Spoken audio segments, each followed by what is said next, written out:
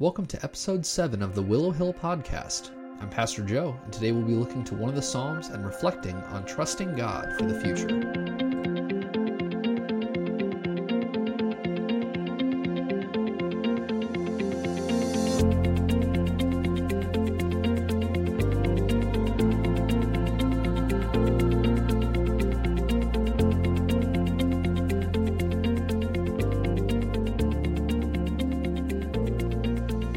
Welcome back to the Willow Hill Podcast. I hope you and your family are doing well. I would encourage you, as always, if you're enjoying this content, please share it with a friend. We have a Facebook group where the content here, as well as what Pastor Dave has been working on, will be posted. Please drop me a line on Facebook, Joe Meaden, or email pastorjoe@willowhill.com, and we'd love to get you connected. Today we are going to continue with another devotion from the Psalms, so I hope this passage is a blessing to you and your family.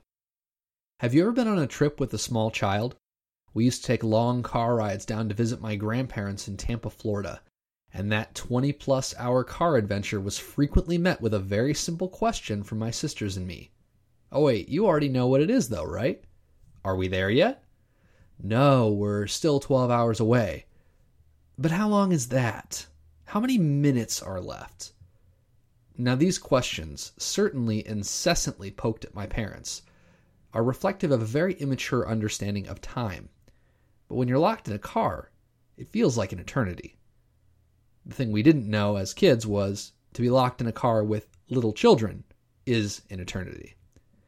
But if we're being honest, a lot of our conversations with God take on the same dynamic. We don't see or understand time as we ought to.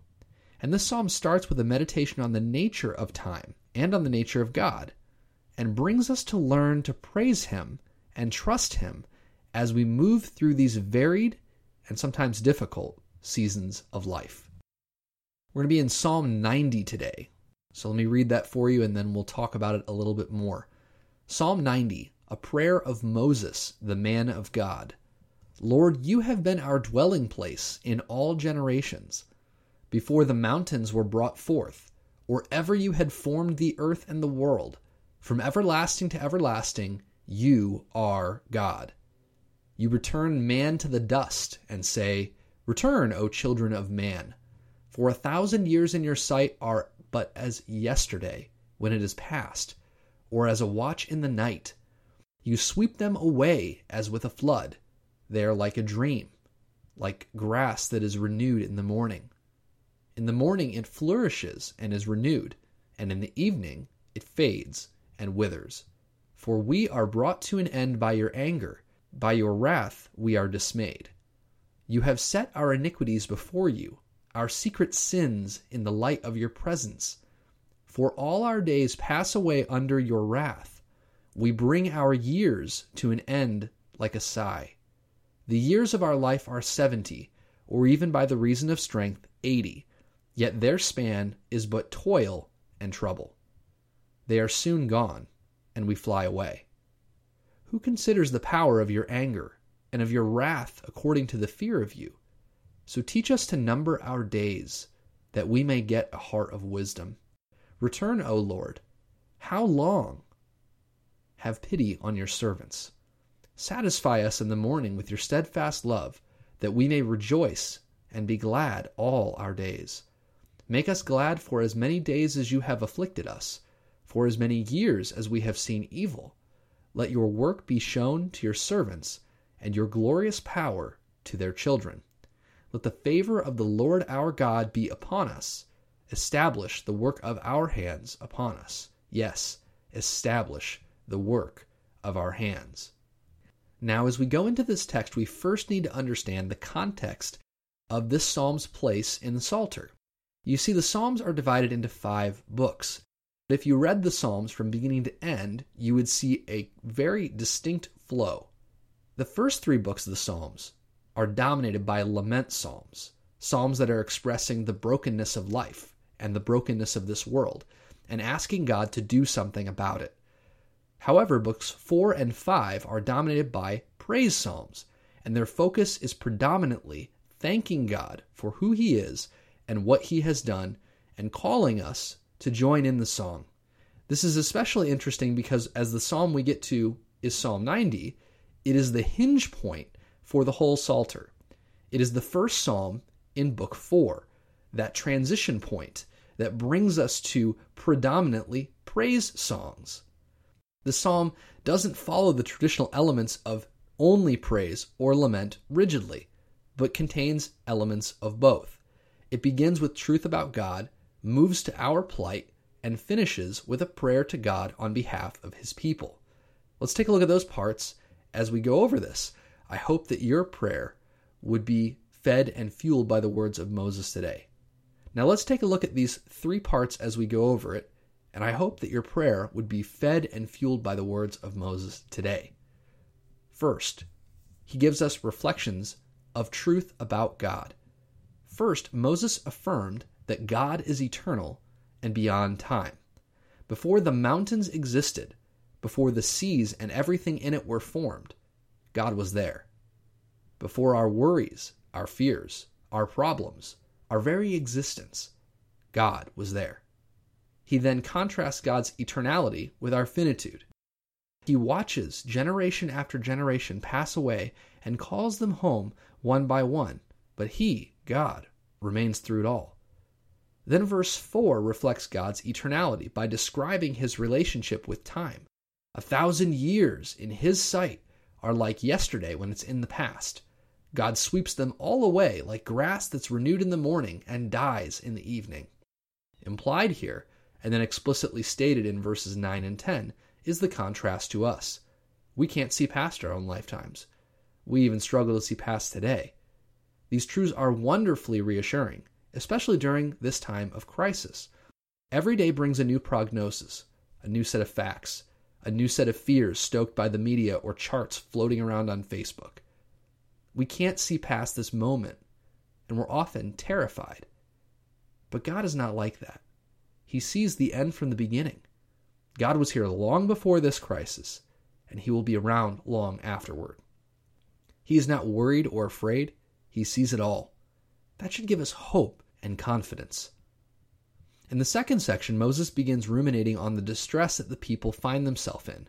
Now, we don't know what specific event that he is referring to, but in any case, his reflection goes to the deservedness of God in his carrying out of the punishment and disaster to the people of Israel in this case.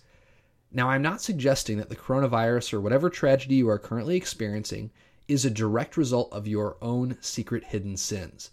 However, in this text, Moses is telling the people that their sins have brought this upon them. He further develops this idea that he mentioned earlier about God's eternality and man's finiteness. In verse 10, Moses says that the span of our life is 70 or 80 years, but it's full of toil and trouble. You may reflect on your recent or past days and feel that this sentiment summarizes well that which was so eloquently described about life in the movie The Princess Bride. Life is pain, and anyone who tells you otherwise is selling something. But the good news is this, that in spite of the present reality of pain in our lives, which is occasionally brought on by our own foolishness, our own selfishness, our own sinful choices, as it was in this case for the people of Israel, God is still present and still able to affect that scenario. Whether it was brought on by these cases or not, God is the anchor point that gives us hope and gives us a solution. This leads us to Moses' prayer. It focuses on a couple things. First, Moses asks God to help us change our perspective. He says famously, "Teach us to number our days." You may be doing a lot of day numbering until you can get out and go out and about with your normal daily life. You may be waiting on a surgery. You may be waiting on the resolution of a conflict that's been pulling at you for some time. Let us pray, though. Lord, teach us to number our days, to see them the way that God does.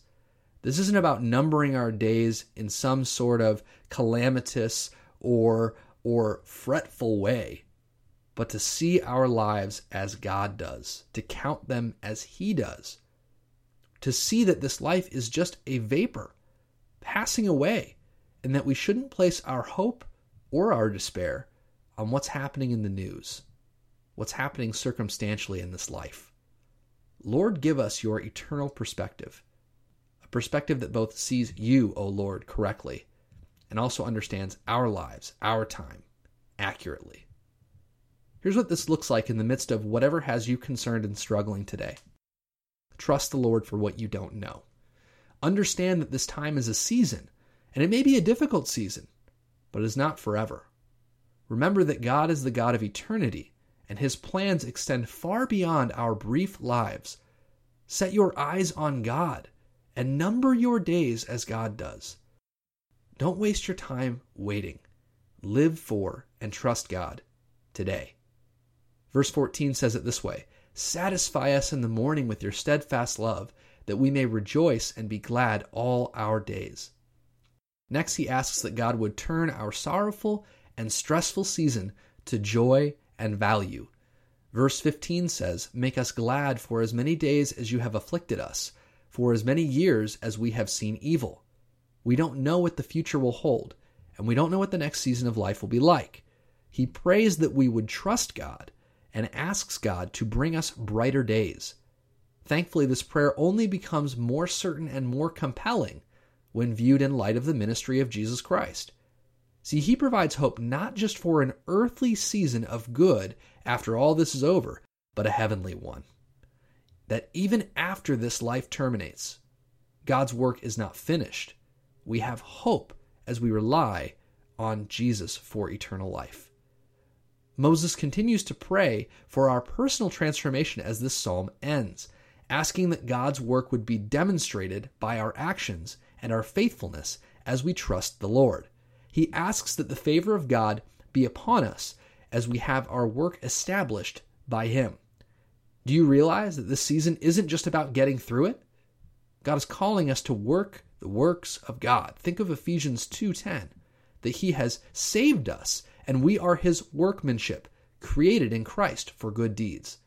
Are you using the season to fixate on all the bad things? Or are you seeking to show others who God is? Are you demonstrating faithfulness to your family and to your neighbors? Are your social media posts resting in God's truth, or clamoring for some sort of relief in this life? Are you projecting a life of trust in God, or only of either self-reliance or complete dismay? Now is the time for us to submit our hearts and minds before the Lord and to pray with Moses. Lord, we know You're eternal. We are finite, and we get off track so easily. Help us to trust You. Bring us a season of joy in Your time, and help us to honor You while we walk through the strange and unique time You have assigned us for now. I hope that reflecting on this passage has helped you and challenged you to trust the Lord and to see His goodness and strength in every season.